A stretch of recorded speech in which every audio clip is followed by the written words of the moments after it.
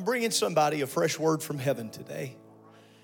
The Lord has gripped my heart, and I think I'm preaching to a lot of people, but there's maybe some more specific than others that the Lord has placed you upon my heart today to deliver this message to the church. So I want to read from Jeremiah 51 in verse 21. And with thee, everyone say with thee. And with thee will I break in pieces the horse and his rider. And with thee will I break in pieces the chariot and his rider. I want to preach for a little while on this thought. The horse and his rider. The horse and his rider. And I want to be very clear from the beginning that we often identify the personnel. When we think of war, when we think of battle, when we think of victory, even in textual context, we think of the people, we think of the Egyptians, we think of Pharaoh, we think of the men, we think of, in this case, the Babylonians. We think of them. But he said, not just them, but that which carries them to you. The horse and his rider. Will you pray with me all over this room today? Would you ask God to help us in this house? Would you pray like you know someone in this place needs to walk out feeling victorious in deliverance? Come on, to a mom who's been overwhelmed for her children, to a husband who's been overwhelmed about health, to a couple that's been overwhelmed with a family situation. We've been in family month, but you have dynamics in the home.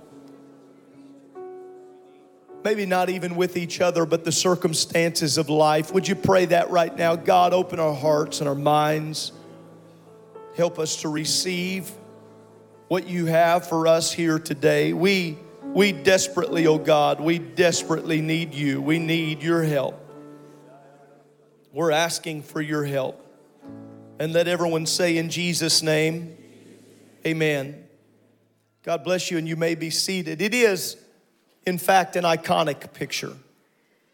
It is a picture of war history taken there at Camp Cody, New Mexico, a bird's eye view. And the picture on the screen behind me, that which looks like the head of a horse, is some 650 men who have joined together, standing in perfect formation to honor. Those of you that are given to history and enjoy history, you understand that this picture of this horse's head was formulated by these 650 men so that it might pay tribute to the some 8 million horses who gave their lives in the battle of World War I. How many know there are no wars that are free? And while we often think of the men, and maybe we even think of the ammunition, we don't often think of the animals that brought them access and brought them expedience to the front line. We don't consider the horses or the mules that carried the packs and were able to endure harsh weather and trying conditions. Even horses that ended up with what would later be recognized as PTSD. They endured starvation, they endured exhaustion. But it was the horses. For those of you who, like I, grew up in a place where someone close to you liked Westerns, you've seen some great acting along the way. And you have heard the galloping of horses. How many in this room have ever rode a horse before? Welcome to Texas. It's a lot of hands. How many in this room ride horses on a regular basis? Raise your hands. Oh, they are scarce now. How many rode a horse for an extended period of time and found out you never again wanted to ride a horse for an extended period? But in this time of war, this is in fact what they were doing. It's a staggering number, Brother Barkus, to consider 8 million horses given, recruited, taken. I've watched and read about this story even this week, knowing what I was going to be preaching here this morning and what I have felt compelled. Again, I began to read and begin to watch, listen to the stories of older men talking about being a small child when they came and took the horses from the barn because they were needed. Watched one elder talk, and he said, I cried myself to sleep when they came and took our horses. Still, some 80 years later, could tell their names because he never forgot them. But he talked about their necessity in war. I want you to show that short video clip. We'll try to do a little justice to the thought of horses in battle.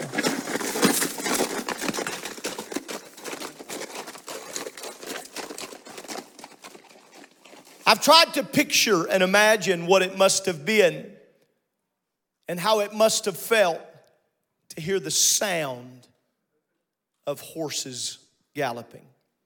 How it must have been. It was one well-known author of World War I that said the first and the last global conflict in which the horse played a vital role was World War I. To which I would say I understand this author's purpose, but I have a Bible that tells me this was not the first global conflict. But in fact, riddled throughout the pages of this text, horses find entrance over and over again. And it is here in Jeremiah where we are reading about the Babylonian enemy. And we know that it would be a type and a shadow of the world and of sin. Ladies and gentlemen, there always has been and there always will be an enemy of God's people. There always has been. If you want your marriage to be successful in this family month, there always has been and there always will be an enemy against your marriage.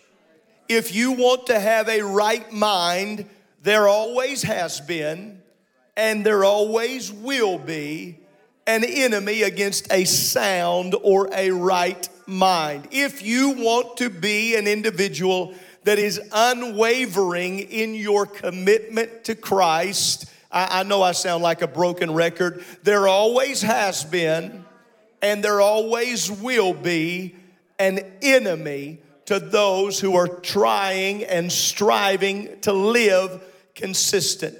And it is here in Jeremiah chapter 51, in the account and the consideration of the Babylonian army, not just the rider, but the horse that is bringing the rider. Not just the rider, because marching alone would be intimidating, but the size and the scope and the speed of a horse. And not just one horse, but a host of horses that have been taken, have been gathered, and have been committed to the cause of killing and taking the people. And yet it is here that there is a word that is tied to the old book of Exodus, where it says the horse and the rider. The horse and the rider, they will be broke in pieces. Now, I want to give you historical context. There is no way to prove Scripture like Scripture. Those who have a high view of text understand that this is God's flawless word. And there is precedent, yes, the Spirit of the Lord moving upon Jeremiah in this portion, but there is already precedent for which I want to take you back to the book we've been working in over this month, to the book of Exodus. If you'll turn there in your Bible, Exodus chapter 15. We know the famous narrative. We understand that the Egyptians have now been chasing after the children of Israel. They have been coming after them. The hardening of the heart has returned, and they are following them into the Red Sea. We know the miracle and the provision that the Red Sea has been rolled back. But ladies and gentlemen, I would implore you to strive to put yourself in the place of one of the children of Israel that have been chased by not just the men of Egypt, but the horses. Imagine those that have journeyed that hear in the galloping distance that onslaught of army that is coming behind them. And after they follow them into the sea, we know that it was in fact a miracle from God to open the Red Sea. But I want to tell you and remind us, it was also a miracle for God to close the Red Sea. For some of us, He has already opened the Red Sea for us to get apart. But we are now in a place where He needs to close the Red Sea on the enemy that has been chasing us and pursuing us and striving, I mean this very intentional, to intimidate us. It is hard to dance in the grassy pastures of Zion while we hear the hoof prints in the distance of our enemy. Did you really bring us through the Red Sea to let us die here? So I will tell you, with every bit of a miracle that it was for Him to open the Red Sea with appropriate timing, it was miraculous for Him to close the Red Sea. And that is where some of us are today. We need the Red Sea to close. And in fact, that did occur. How many believe in the truth of this text that God did in fact part the Red Sea for them, but He also did close the Red Sea? And the army that was chasing after them, Brother Turner, they were swallowed up in the grave of that water. Not just the rider, but the horses as well. I feel a word from God for someone today, and I don't want to preach before I preach, but allow me this introductory moment to tell you it's not just what has been attacking you, but God is ready to eradicate what has been intimidating you. Not just the devil himself, but every horse that the enemy has been riding. You see the wrong thing and it triggers fear in you. You smell a certain smell and it triggers intimidation and fear. You hear a song that reminds you of a day gone by, and it's like the enemy upon a horse that has rode into the current context of your life. You hear the beeping of a hospital bell somewhere in a difference, and it transports you back into a hospital room yourself, and fear grips you. You see someone walk across the room and they remind you of a previous abuser, and it's a horse that carries you. But I believe with all my heart what the Lord spoke to me this week. It's not just the rider, but it is the intimidating horse that continues to carry. You think you get 2 steps forward in God, and then the horse intimidates you, and you hear the galloping of your past, and it knocks you back 2 or 3 rungs. I've come to remind us today the devil is a liar. He is an accuser of the brethren. He is an intimidator. But the Lord rides on a swift cloud, and He can destroy the horse and the rider. The rider is secondary, but I want the horse. I want that intimidation to die. I want that fear to die. I want that anxiety to die. I want that condition. Come on, you got to stop feeling that condemnation. You've got to stop letting what they did to you 20 years ago destroy you. It's not just the rider, but the horse. I want you to throw your hands towards heaven all over this house, if you will. I could call people out in this room right now. I feel it. I feel it radiating off of you right now. I feel it resonating in your spirit.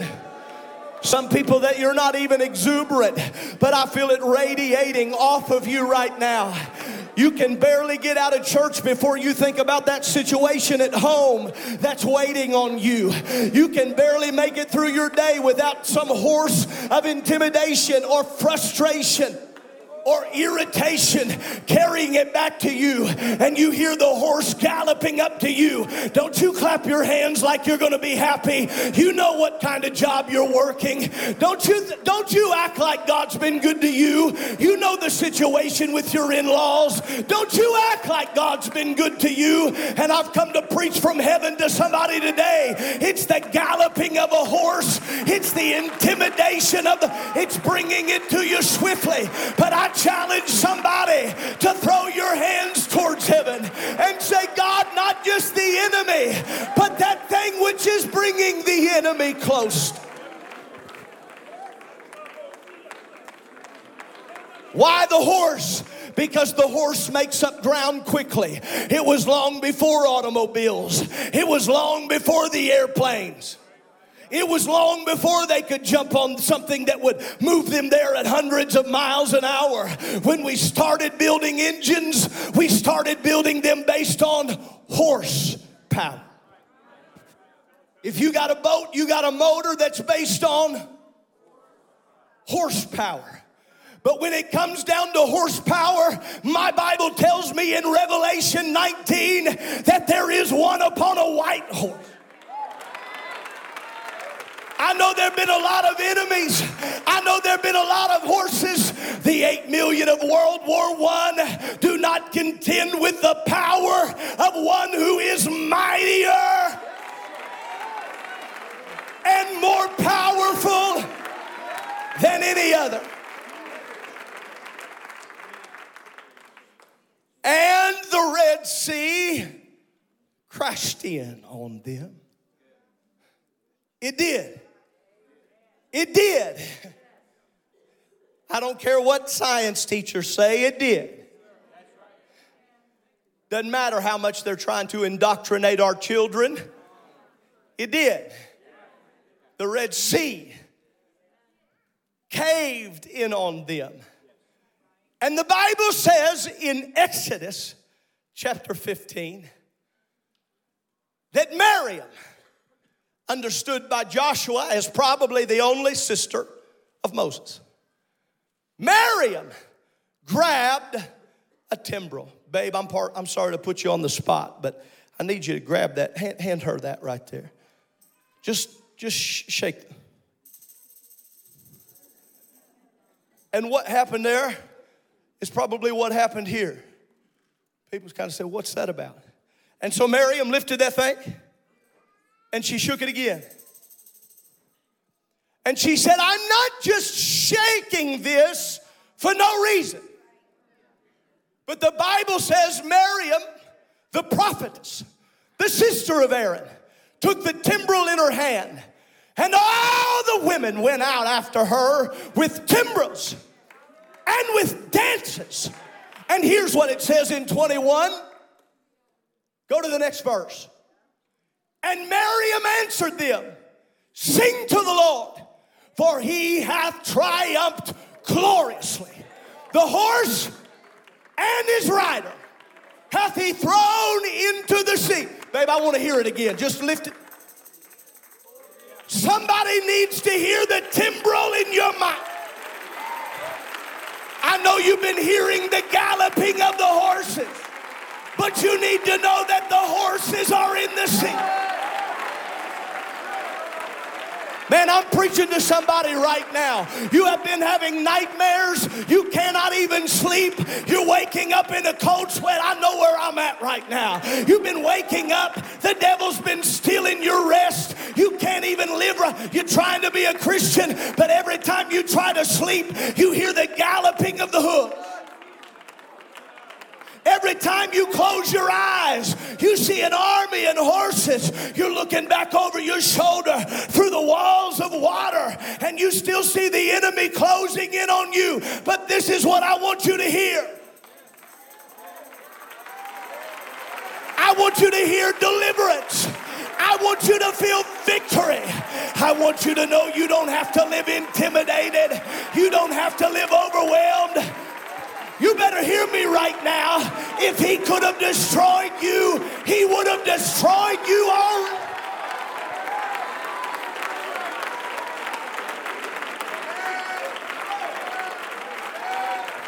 If he could have destroyed your family, he already would have. If he could have really stole your praise, he already would have. If he could have taken your mind, he already would have. If he was going to quit listening to the horses, both the horse and his rider are in the sea, and we have found deliverance in the only saving name, in the name of Jesus. I want us to lift our hands and lift our voices all over this.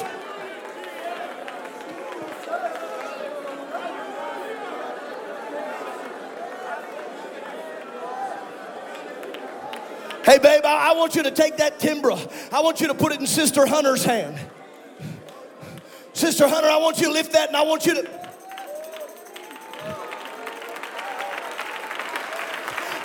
Sister Hunter, find somebody. Find you another woman to hand it to, and let them lift it real high and shake it real...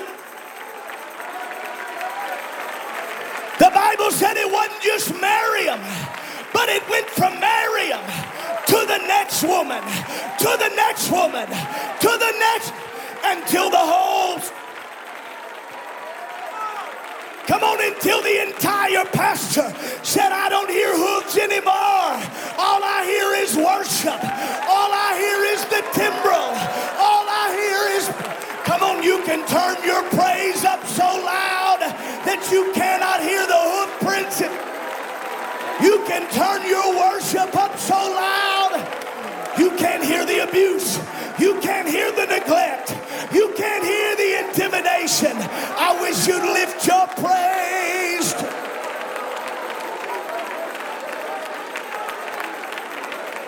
Woo.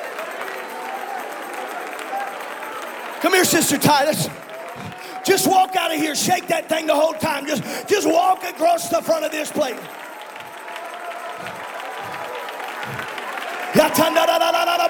Sister Robeson, come get it from her. Come get it from her, and I want you to take it.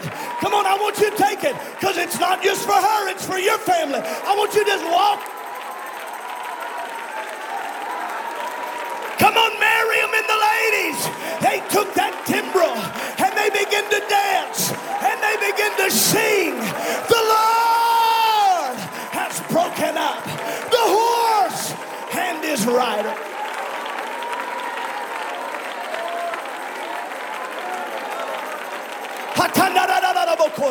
Come on, mama, you got to get your shout back. Come on, you got to get your worship back.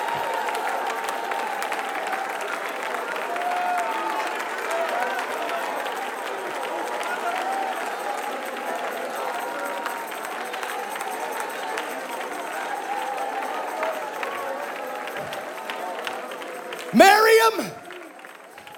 Hey, Miriam, what are you doing? Hey, ladies, what are you doing? Brother Mac, what are they doing? I tell you what they're doing. They are not allowing the intimidation of what could have been. Hear me. Or even what was. There are people all across this room. It's not just what could have been, it's what was. It happened.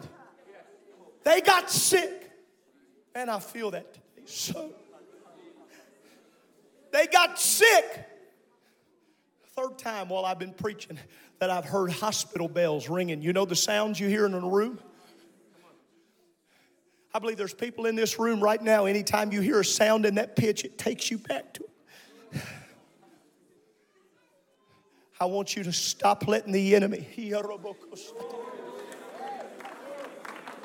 Let me take a poll of the crowd. Now listen, you got to be honest right here. You got to be honest right here. If you're in this room right now and the enemy has been trying to steal your rest, I want you to lift your hand real high. Hold it real high and don't be intimidated. Look how many hands. That's why the Lord woke me up this week with these words: the horse and his rider. I didn't know what verse it was. I didn't know where it was found, Brother Turner, but I had been in prayer and I had asked God humbly before God. I said, please don't let me preach anything that's not a direct word to your people. And the Lord woke me up with the words, the horse and his rider. You're supposed to be running your toes through the cool grass. You're supposed to be recognizing that in spite of it all, you've made it through.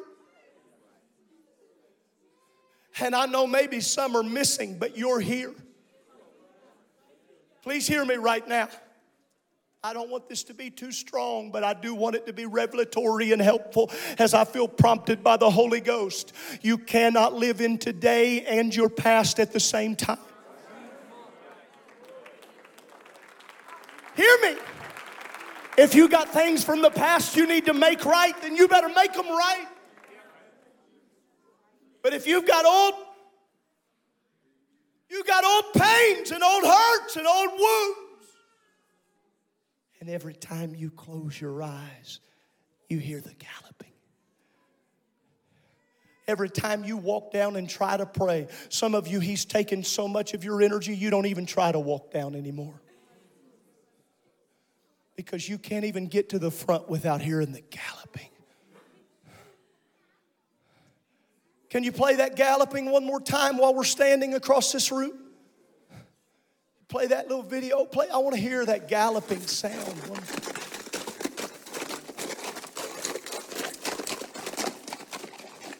Play it again.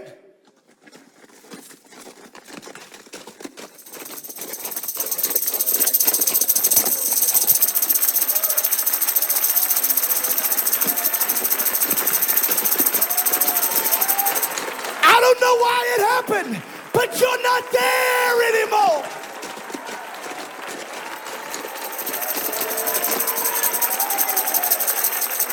Come on, the Bible said he gave me a new song.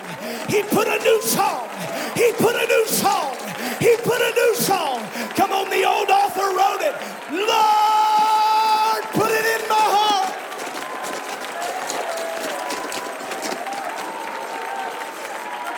He put a song in my heart today, a song of his praise. Here's what I want you to do. I want you to lift your hands all over the room. I want you to lift your voice. I'm done. Stand with me if you can, if you will.